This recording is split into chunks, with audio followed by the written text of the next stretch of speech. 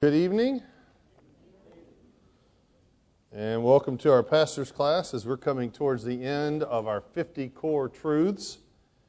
And we're coming right up on the last couple of weeks. If you had a schedule, you've been tracking along with us, and really what we'll do is we had three topics scheduled tonight. I'll let you do two of those, and then next week the pastor will conclude talking about the new heaven and the new earth. Now, before we get to that, tonight we have two joyous topics that I can tell everybody came out for tonight. Is we're gonna deal with the final judgment and eternal punishment.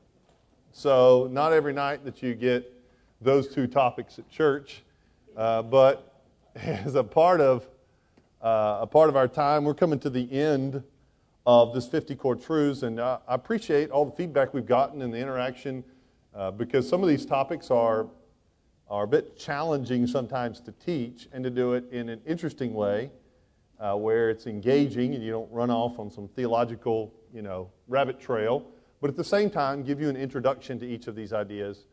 Hopefully, the course of this year, it's been encouraging to you, and as any sort of study of God, theology, it ought to be something that plays out practically for your walk with the Lord as well. In particular, tonight, though, will be a topic that is fairly heavy in the sense that, dealing with a final judgment, which we as Christians will look forward to, the great rewards found in that, but as we're going to take a turn at the end to look towards eternal punishment, it's a very serious and can be a very difficult subject for us to address. And so as we approach that, part of the reason that we think so much about missions, as a church we talk about sending mission trips, we spend a whole lot of money planting churches, sending missionaries around the world, sending mission teams. We talk a lot about sharing the gospel and speaking the gospel to the people that you're around. Every time we do a ministry or an outreach or some sort of thing we do, we always want to speak the gospel to people. Well, behind it all is an understanding of a final judgment that has great significance to people.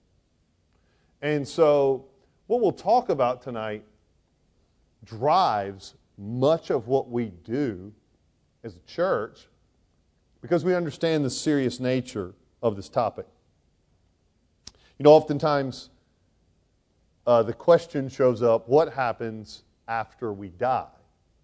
Now, we've dealt a little bit, a couple weeks ago, I talked about what we call the intermediate state to where kind of where we go. But in reality, the whole big picture, what is it that you face when you die? What's the grand scheme of things that we face? And in particular, what we're going to focus on these first few minutes is the final judgment. There will be a judgment for all mankind. And it's not a middle judgment, it is a final judgment. So I'll read the description to you here in the summary. Hopefully you have a handout there in front of you.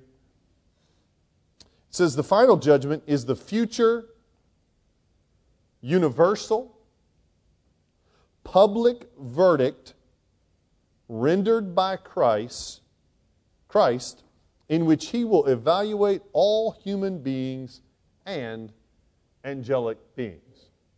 So there'll be this moment where publicly, universally for all people, in the future, Christ will render judgment on all people and all the angels. So this is what happens when we die. So if you think about it, built inside of each person is a universal sense of fairness and justice. In each one of us, we have a desire, somewhat of a craving for justice. Even in the most ungodly corners of our culture, there's still somewhat of an understanding of justice, of right and of wrong. We have laws and courts and judgments to be made. Even when we're born, if you think of kids, if you had kids for any length part of your life or been around them, even from the very beginning, they have a sense of fairness, right? They're playing with a toy, another kid comes up and takes the toy. This isn't fair, right? It's an immediate sense of fairness. Or if you were to take two children that did the exact same thing and punish one way more than the other, they know immediately that's wrong. They have a sense at which, from the very beginning, there is right and wrong. So, in our world, built inside of each one of us is this sense of justice. You even see it in movies. If you watch movies and see the way movies will play out, usually there's always a kind of a good guy, bad guy paradigm, your protagonist, antagonist. But oftentimes they set it up with this, the antagonist does real well for a long time, and then the story resolves with this sense of justice, that the good guy wins, the bad guy loses. I mean, it's found from cartoons when you're a kid to older. It's a story that's fulfilling to us because it's built into the fabric of who we are. So the final judgment feels, in a sense, right to us, that there would be some sort of scales and justice weighed out at the end of all time. So let's look at a few things about judgment. We'll start in the Old Testament. I'll just walk through some biblical texts, and that'll draw us up to the picture of what the final judgment will look like. First, we'll start in the Old Testament with this verse from Zephaniah 1:14. Starting in verse 14, works its way down to 16. The first phrase, I'll just point out, I'll read through it, provide some commentary as you look at it. It says, "The day of the Lord is near." So just to pause on that phrase for a minute, oftentimes you look in the Old Testament, the idea of a coming day of judgment is referred to as the day of the Lord. So when you see that written Old Testament-wise, you'll see that phrase, if you want to underline it there in your notes, the day of the Lord is near. Oftentimes the Old Testament will refer to it as near. It's not far away. Don't treat it as if it's not coming, but there will be a day of the Lord near for you. It is coming that judgment will happen. Notice it's like the day that the Lord shows up, in a sense. It's His day, the day He will judge. Similar to, I didn't realize when I was younger how much work parenting could be. I didn't realize how much disciplining your children was just work. I mean, people that don't discipline their children, it's just laziness, right? You go to discipline your children, I mean, you say it and you're like, I just want to sit here for 1 minute without having to stop you from doing whatever. And sometimes, you'll say something, don't touch that, and as soon as they touch it, you're like, why did I say that? I wish I had never told you not. Now I got to discipline you because you didn't obey me. Should have just let you touch it to start with, So all that to say is, imagine if I took my 3 kids, I'll let them go upstairs and they start playing. They were playing outside yesterday. It's nice outside. And so I was inside and upstairs in my house, and all of a sudden I hear the scream of one screaming at the other, right? So they've been left alone for a while, and then things they unravel, people start fighting. But then there's this moment where they may be able to play for so long like that, but then there's a day, a minute, a time that mom and dad come and render justice, right? There's a sense, one day the anarchy will cease and justice will happen. And so in a sense, the same way, we live in this world as if mom and dad have stepped out for a minute, and things may happen, people may get away with some things may not be exactly right, but one day, the day of the Lord is near. And so those things will be made right. Notice also the idea of destruction on this day. Listen to the phrasing here in the text. It says, the day of the Lord is near and hastening fast. The sound of the day, the Lord is bitter, and the mighty man cries aloud there. A day of wrath is that day. A day of distress and anguish. A day of ruin and devastation. A day of darkness and gloom, and a day of clouds and thick darkness. A day of trumpet blast and battle cry against the fortified cities and against the lofty battlements. There's a sense at which there is judgment attached to this, and it's divine judgment. It is God rendering judgment on man. But ultimately, Christ will be the judge. You think about God as judging, but the authority has been delegated to Christ from the Father. So in a sense, the Father is doing the judgment, but Jesus is the one He has delegated that to. Look at John chapter 5 there in your notes. For the Father judges no one, but has given all judgment to the Son. So Jesus is the one He's handed over judgment to. Acts 17:31, I don't think I put that one in there in your notes. You can just write it down. Speaks about how the day of the Lord is a fixed day. There is a day one day that God knows He will judge, because He has fixed a day on which He will judge the world in righteousness by a man. So there's a sense at which He has already fixed this day of judgment coming. Now both believers, I'll get to this a little bit more in a moment, but both believers and unbelievers will experience this judgment. And it's called, Revelation chapter 20 refers to this judgment, it's called the Great White Throne of Judgment. I'd like to read, if you're going to see a particular verse of Scripture that alludes to what this will look like, this might be the key Scripture on this doctrine in Revelation 20. It says, Then I saw a great white throne, and Him who was seated on it. From His presence, earth and sky fled away, and no place was found for them. I saw the dead, great and small, standing before the throne, and books were opened. Then another book was opened, which was the book of life. And the dead were judged by what was written in the books according to what they had done. And the sea gave up the dead who were in it. Death and Hades gave up the dead who were in them. And they were judged, each one of them according to, and we'll come back to this phrase in a moment, according to what they had done. This will play into some more conversation here. Verse 14, Then death and Hades were thrown into the lake of fire. This is the second death, the lake of fire. So this is I'll mention this, I'll get to it in a minute, but verse 14 is this eternal punishment. This is kind of the finality to it all. We talked about the intermediate state, but ultimately this will be the resting place of those under eternal punishment. Verse 15, And if anyone's name was not found written in the book of life, he was thrown into the lake of fire. So Christ is appointed here to render this judgment on mankind for all of us.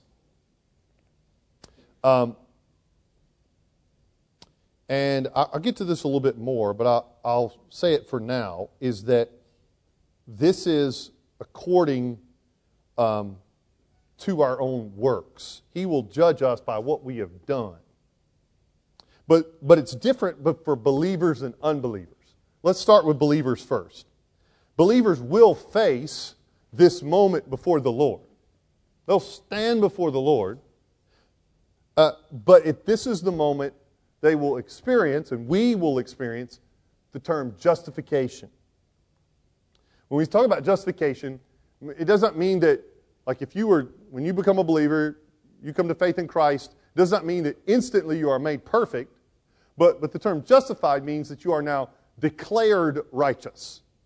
You have been called righteous.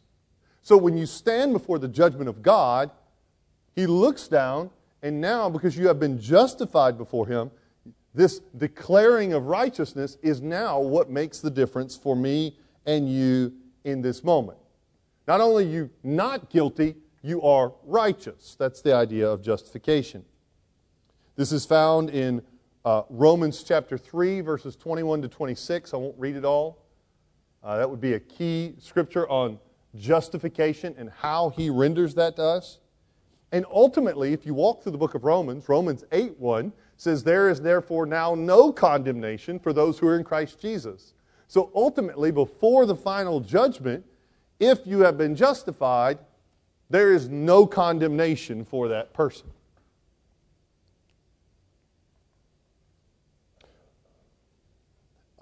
growing up, I always thought, or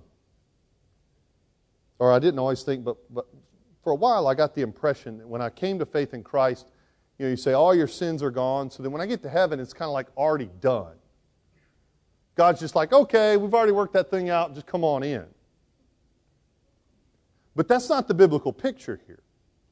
So let me just carry it through for you here, is when the judgment happens and you stand before God for yourself, He still hates sin just as much as He always has. And His wrath towards it is just as great as it always was. It's not like He's just let that thing go. It's that at that moment, then the Christ is the one standing in your place, and you are now justified because of Him. Not like He said, no big deal. The judgment will now only be changed because Christ is the one who is your righteousness at this point. So that's what I mean by justification for the believer. All right, so let me mention one thing here that's worth thinking about, and it's a bit nebulous. In other words, it's not, you're going to want me, I want to know more personally, but I'm not sure. I don't think the Bible gives us a whole lot more. Here's the idea that there will be some form of reward for the believer, or varying degrees for the Christian. Now, ultimately, Christ is the greatest treasure. Oh, I mean, we get to heaven, He's going to be wonderful. In other words, like, that will be the prize. However, I'd like to just mention a few verses that there may be some sort of reward or benefit for how you serve Him. 2 Corinthians 5:10 says, "For we must all appear before the judgment seat of Christ, so that each one may receive what is due for what he has done in the body, whether good or evil." Some people, and I think you could take this either way, I think it's just worth thinking about. I'm not saying this is definite. We know the final judgment's coming, so that's clear. But you have the idea of this verse. You've got where it says, Matthew 6, where Jesus says, "Lay up for yourselves treasures in heaven." There's an investment you ought to be making in eternal things. 1 Corinthians 3, without reading it all, has a passage, fairly long passage, speaking about how things that are not done to the glory of God will be burned up. The things you've spent your effort on is going to be wasted. So I guess my point is just to say, I know Christ will ultimately be our reward. I do think, and I was just reading through, Allison has it in his book, I saw it, I think with Grudem as well today, is the idea of thinking through, there will be some sort of reward for how you serve Him here on earth. Some sort of treasure for you. There is benefit to not just saying, well, I'm a Christian now, I've got it all. When I get to heaven, no matter what I do now, I've got everything I'll have for heaven. But I do think there's some sort of genuine benefit to your life serving here on this earth. Treasures in heaven, whatever those may be. I don't know what they are. I don't think the Bible's super clear. But I do think there is something to the idea of living a life for Him and there being some reward on the other side. Sorry if that wasn't super clear, other than to say it is worthwhile to serve the Lord. There's judgment for unbelievers.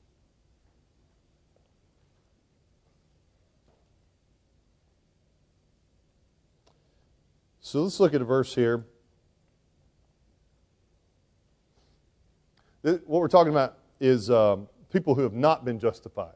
So when they stand before God, I described it a moment ago, Revelation 20 really talks about this group. These people will actually have the judgment placed on them. Let's look at Romans chapter 2. You got it there in front of you. In fact, I'll preach this verse not this Sunday, but the following one.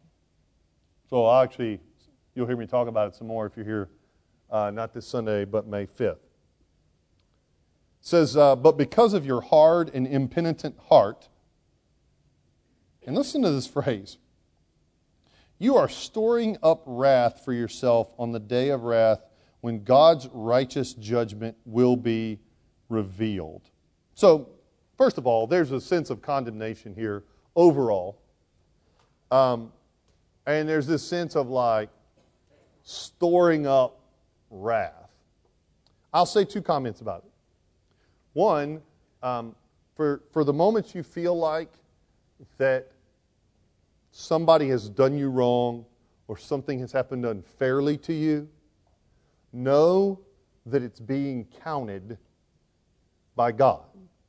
Like He's storing up that wrath. He's counting it. So as people do unrighteous things, they are building their judgment. So there's the idea there.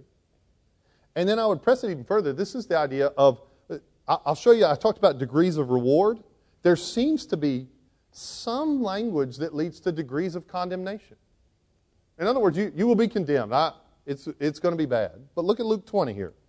And in the hearing of all the people, He said to His disciples, beware of the scribes who like to walk around in long robes, love greetings in the marketplaces, and the best seats in the synagogues, and the places of honor in the feasts, who devour widows' houses, and for the pretense make long prayers. They will receive a greater condemnation. There seems to be this idea of storing up wrath as if there can be more wrath stored or less.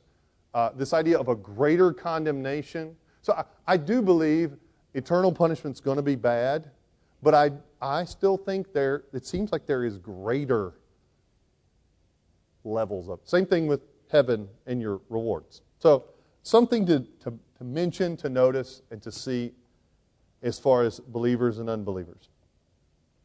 The judgment of angels, I won't spend too long here. Jude verse 6, and the angels who did not stay within their own position of authority, but left their proper dwelling, He has kept them in eternal chains under gloomy darkness until what? The judgment of the great day. So there will be a judgment even for the angels, for those who have rebelled against God. And we've already talked a little bit about the fairness and the justice of this. But let's talk a little bit about the finality and the eternality of the final judgment. I'll mention something. Let me say this before I talk about that piece. Last week, the pastor taught on millennialism, the millennium, the 1,000 years, how we approach that. I don't intend to repeat that at all.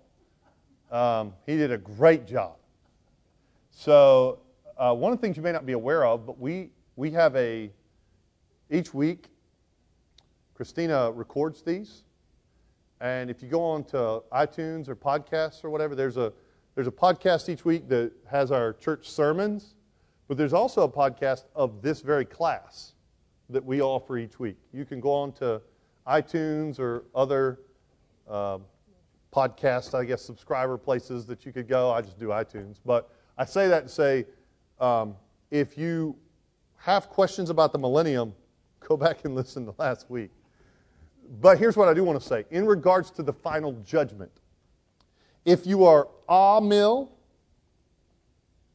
or post-mill, in other words, you believe we're already kind of living in this millennium, we're in the good days, and the millennium's right now, or the a-mill, it's kind of this vague, it's not an actual thing. If you're one of those, if you take on those two beliefs, the great white throne, the Revelation chapter 20, this final judgment, will occur when Christ returns. It'll all be together for those two groups. Because we'll be done with 1,000 years. It will end with Christ's return and the final judgment. There's nothing to happen after Christ's return before the final judgment happens. However, for as Pastor said last week, as most of us who are pre-mill, we believe there is 1,000 years coming. We hold a different position in the sense that the final judgment will happen at the end of the 1,000 years, the end of the millennium. So at the end of that 1,000 years, there'll be one last ditch effort from Satan to battle. That's found there in Revelation 20 as well. And at the end of that will be when this final judgment occurs. Most of you are familiar with this way of seeing it as well, but that's the idea there. So I just want to give a little bit of a placement of if you hold one of those three views, where you would see the final judgment happen. So let's talk a little bit about how do we apply this doctrine. Major errors to avoid and how to apply it. Denying the final judgment. Say, is this really true? Do people actually deny that this is going to occur? Absolutely. A couple different things. First of all, I think in the popular culture, just kind of the common thinking out there, there's not an understanding that there's something coming. But one of the things we battle is even within Christianity, we battle against a liberal take on some of these things. And I thought it would be pertinent. We just finished Easter week, and usually people are publishing things. And so I don't know if you guys follow much news or Twitter or articles. But there was an article posted. I meant to look back at where it was. It was like New York Times or something. It was a fairly well-known paper. But it was an interview done with this lady. Her name is Serene Jones. She's the president of Union Theological Seminary, which is found up in New York. A very liberal seminary. And so they walk through and ask her questions about the resurrection and multiple different things. And I happened to read it earlier this week, and when I was studying this, it triggered my mind. You think, well, does anybody actually say this anymore? Well, it was published this week that a seminary said this very thing. They asked her several things, like, did Jesus actually rise from the dead? And she was like, well, we don't really know. There was a comment. We're not sure if he actually came up from the dead, and really it doesn't matter. The empty tomb is just a good symbol for us, and the big thing is we need to do is love. That was kind of her chief thing. So then let me read to you. That was kind of how she started. I'm telling you, it's where it's going. But this is a president of a theological seminary here, so I'm not picking somebody who rejects God. So they ask her this question: what happens when we die? I've got it directly quoted. She says, what happens when we die? She said, I don't know. There may be something, there may be nothing. My faith is not tied to some divine promise about the afterlife. People who behave well in this life only to achieve an afterlife, that's a faith driven by selfish motive. I'm going to be good so God would reward me with a stick of candy called heaven. For me, living a life of love is driven by the simple fact that, and here's the crux of liberal Christianity, the simple fact that love is true. I don't know what that means. But that's what it becomes, this kind of fluffy kind of statement. Love is true that's the core of what she's come down to. And I'm absolutely certain that when we die, there is not a group of designated bad people sent to burn in hell that does not exist. But hell has a symbolic reality. When we reject love, we create hell. And hell is what we see around us in this world today in so many forms. So again, you say denying the final judgment, not just, this was this week published from a liberal seminary.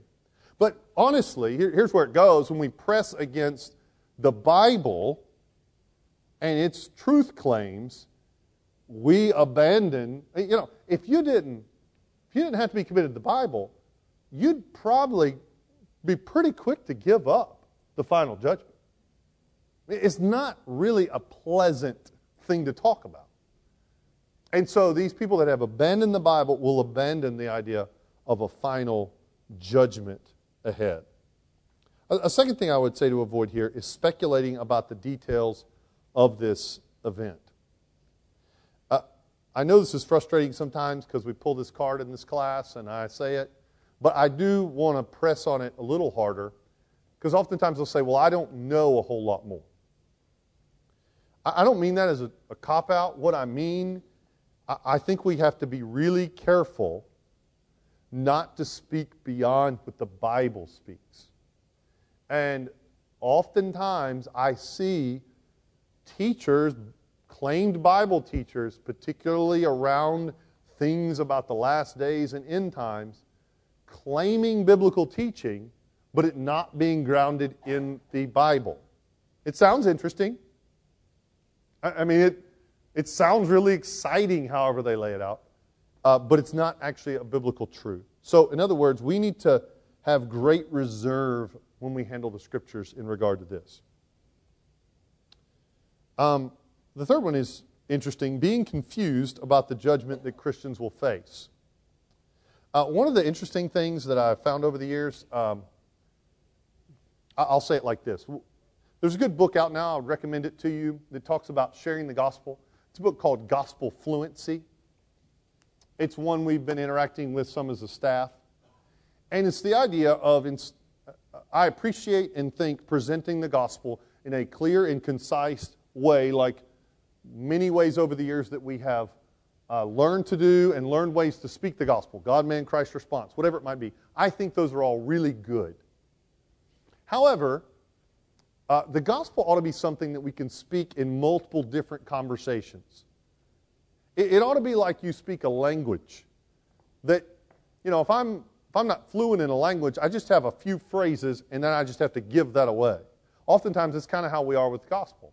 We don't really truly understand it in all its dimensions, so then we learn a presentation like most of you know Spanish. You may know como estás, muy bien, gracias y tú, and a few other phrases, and you got your Spanish down. And it's the same way you would think for the gospel. You are able to say these rote phrases, but then as soon as somebody rattles off a few words in Spanish to you, you're like, I don't know what you're saying, right? The same thing's true of the gospel. If you just know a presentation, somebody all of a sudden rattles off a few questions to you. You're like, well, I don't know. I just kind of know this piece. You need to think of the gospel as something that you can speak in multiple different angles, multiple different ways. Speak about it to people in different moments and different times. So it's fluent. It's like a language to you that you know and speak well. One of the ways in which I think a different angle than some presentations over the years, I've often, when you start talking to people about what happens after they die, I think an interesting question is if they believe in a final judgment, oftentimes I might ask somebody, you know, what does it take for a person to be saved? They would give me the response, put their faith in Jesus.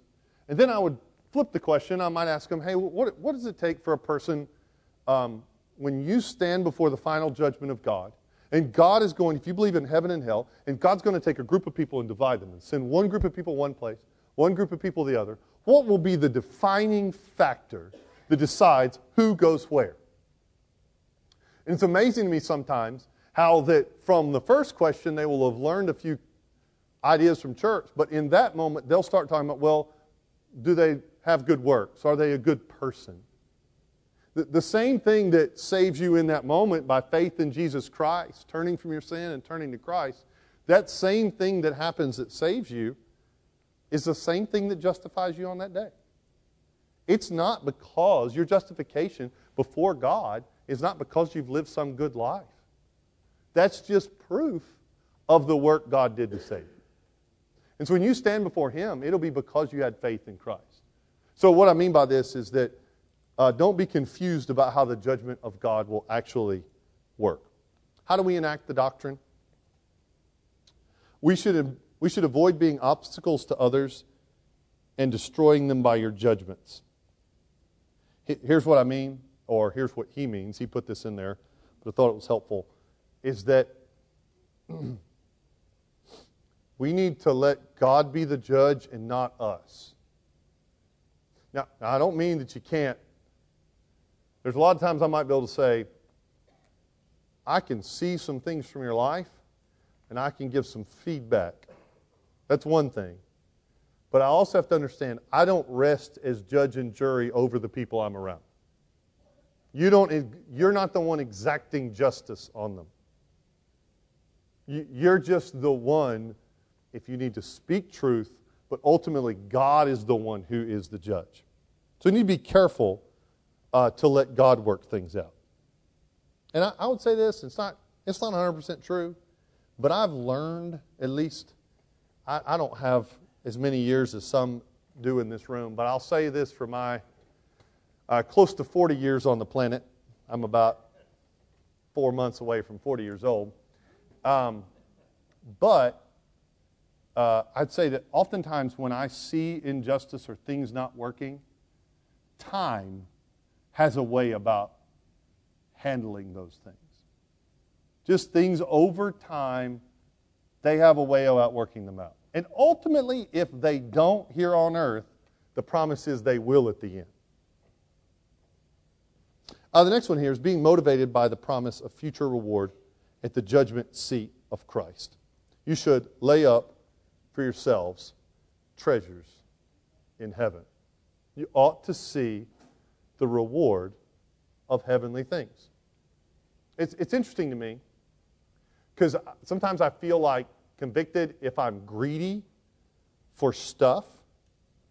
So you think that the desire or the greed or the desire to build and hoard things and keep is a bad thing. The desire is probably not the bad thing. It's what you place the desire on. I think that's the point of the heavenly treasures piece. It's not that you shouldn't desire treasure. It's that you should desire treasure in the right place. So don't just think, well, I shouldn't want anything.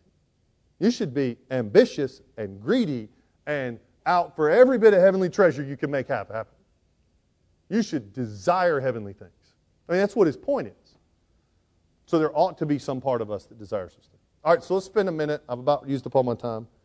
But let's spend a minute with eternal punishment. I don't have as long here. I was told before I started that if I did all this, y'all would need a dinner break.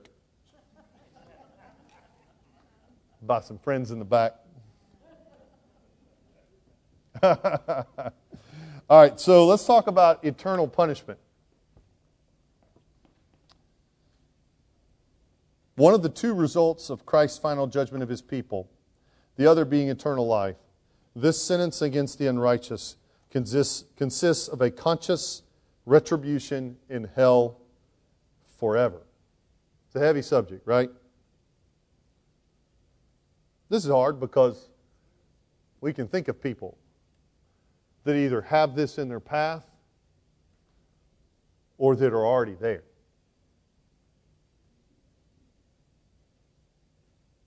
So what is the nature of this final judgment?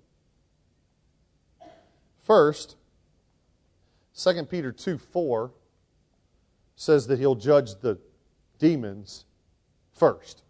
So before he gets to the unbelievers, he's going to deal with the demons first.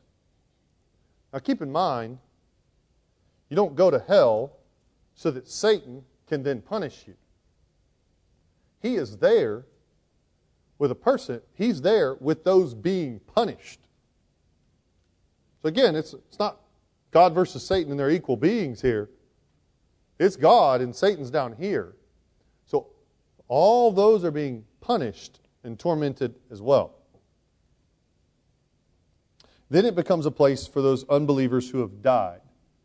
I mentioned that earlier. This is where I won't go reread Revelation 20, but when we read that passage earlier, that was the idea. For unbelievers who have died, they end up there. So, for the sake of a sobering look at it, I left a few phrases there that the Bible describes hell. Weeping and gnashing of teeth. It is described as an unquenchable fire, continually burning. The worm does not die there, constantly rotting. Notice all of those are found in the Gospels. Most liberal people who want to get rid of this, most times they'll say, well, Jesus, they have other truths they don't like. Jesus doesn't talk about those. This is the one that's hardest for them to get around because Jesus talks about it a lot. Revelation 14:11, the smoke of their torment goes up forever and ever, and they have no rest day or night.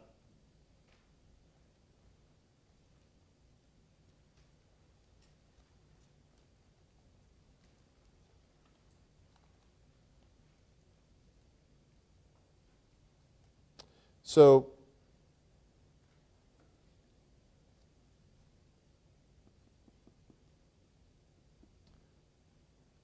All right, we'll come back to that. I put a few heresies, people that deny it. Here's how they do it. The first one is universalism. This is the classic liberal way our world wants to look at it. Everybody goes to heaven. I mean, that's how they see it. Maybe Adolf Hitler and Osama bin Laden and a couple other people they've vilified pretty high, and everybody else makes it. If you're looking for an attempt to justify it from the Bible, Romans 5, I'll read verse 18 first. You have it there on the paper. Listen to it. Therefore, as one trespass led to condemnation for all men, so one act of righteousness leads to justification and life for, here's how you would use the verse, for all men. So they would say it's applied to everybody. So if you underline, I would underline that last phrase if you were drawing out the picture. I put 17 there because it says, for if because of one man's trespass death reigned through that one man, much more will those who, don't miss the word, receive the abundance of grace and free gift of righteousness. So verse 17 clarifies this, that only those who have received this gift. The rest of Romans supports it, but I don't have to go very far, just one verse, to say that that's not what 18 means. 18 doesn't mean that everybody goes to heaven. 17, only those who receive it. This is one of those that we may not verbalize it, but more people believe this in practical life than we think. More Christians embrace this idea. We like to put people in heaven. We don't like to face the difficult truth that people might not be in heaven or the reality that this place of eternal punishment actually exists. It's unpopular to talk about, uncomfortable to think about, difficult to deal with. And so universalism is very attractive. The problem is it's just not true. Second and third one here are almost the same thing. I almost didn't put it on here. But essentially, what it means is those who have eternal life live forever like we think of them. And the second one means that the group who, it's conditional immortality. So those who accept Christ make immortality. Those who don't just stop being conscious. They're done. Life is over. The annihilationism is a more aggressive form of this belief, where it believes God actually destroys their souls. One's a little softer version of it. The other one's a more harsh version. Either way, it's just the thought, hell is just, you're gone. Annihilationism is actually fairly popular in certain circles. But the problem is that we just read a verse about a fire that is never quenched. Oftentimes when it puts it up against eternal life, you'll say eternal punishment. And so this idea of hell being temporary or something that ends is not biblical. So, major errors to avoid, the ones we just talked about. The other one here, a major error to avoid, is anticipating gleefully the eternal punishment of the wicked. I think as Christians, we should never joke about people going to hell. I think it ought to be a very real and serious. I don't mean to be morbid now. I just mean to be serious about this topic. I just think we need to take this very seriously. If we really believe in it, we don't ever want to make it lighthearted to people. We don't ever want to make a joke about these things. So there's no sense at which you ought to, I don't care how bad that person is, or how terrible they were to you, or how terrible you might think that person is. As Christians, we are gracious people and should desire all to be saved, no matter who they are. From the worst, most heinous terrorist on the planet, our desire is for them to be saved. We should not take any joy in their destination of this place. So here's how I'd like to end. There's 3 points here that could go with, I mentioned in where I started, is that our goal is to take the gospel to non-believers. Our goal should be to plant churches so that there's a gospel presence wherever these people are. And then our goal ought to be to send missionaries to unreached peoples. This is why we do talk about unreached people groups. There are people all around the world who do not have access to the gospel or a gospel witness near them. And we don't believe that they're okay. We believe in hell. Because if we don't believe that, we might as well just save us a few dollars and not send missionaries to them. Well, our desire is to see them saved.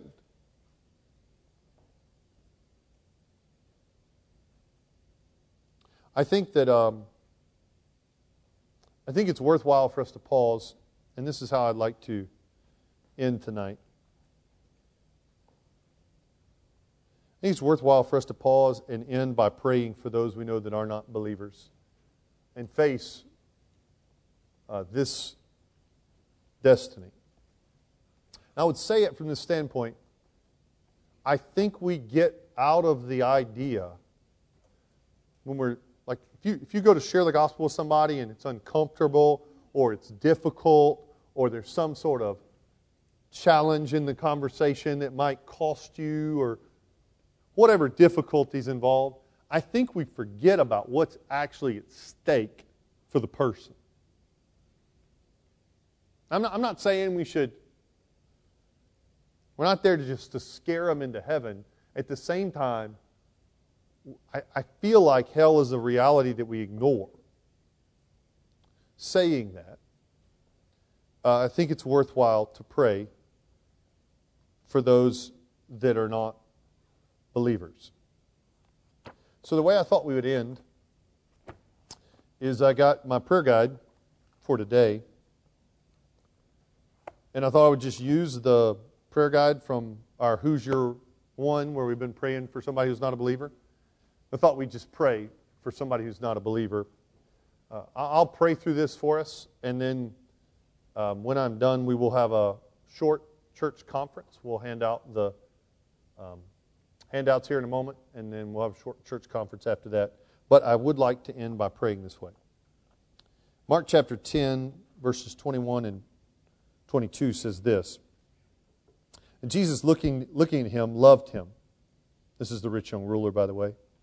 He loved him, and he said to him, "You lack one thing. Go sell all that you have and give to the poor, and you will have treasure in heaven." Notice the phrase there. Interesting, it tied in.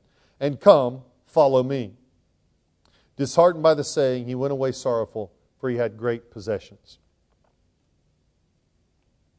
So let's take this moment and pray it.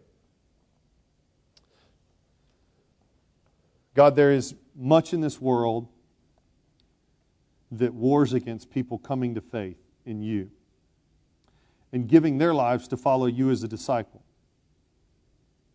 There's perhaps no greater obstacle than possessions and money. And Lord, we know that you have said it is difficult for the rich to enter your kingdom. And though the one person we're thinking of tonight, maybe more than one, people that we can think of that are not believers, they may not consider they may not consider themselves rich in this life. Lord, we know it's even still possible for possessions or the pursuit of those possessions to cause them to reject you. So Lord, we ask for these people we're thinking of, these lost individuals. We ask that you would show them the futility of pursuing things of this world, how they can be destroyed in a moment. We ask you to cause them to consider the reality of eternity. And we ask you to show them that you are truly the greater treasure, worth more than anything else this life could provide. Lord, we ask you again, as we've already prayed to you for these individuals, we ask you to save them. We pray this in Christ's name. Amen.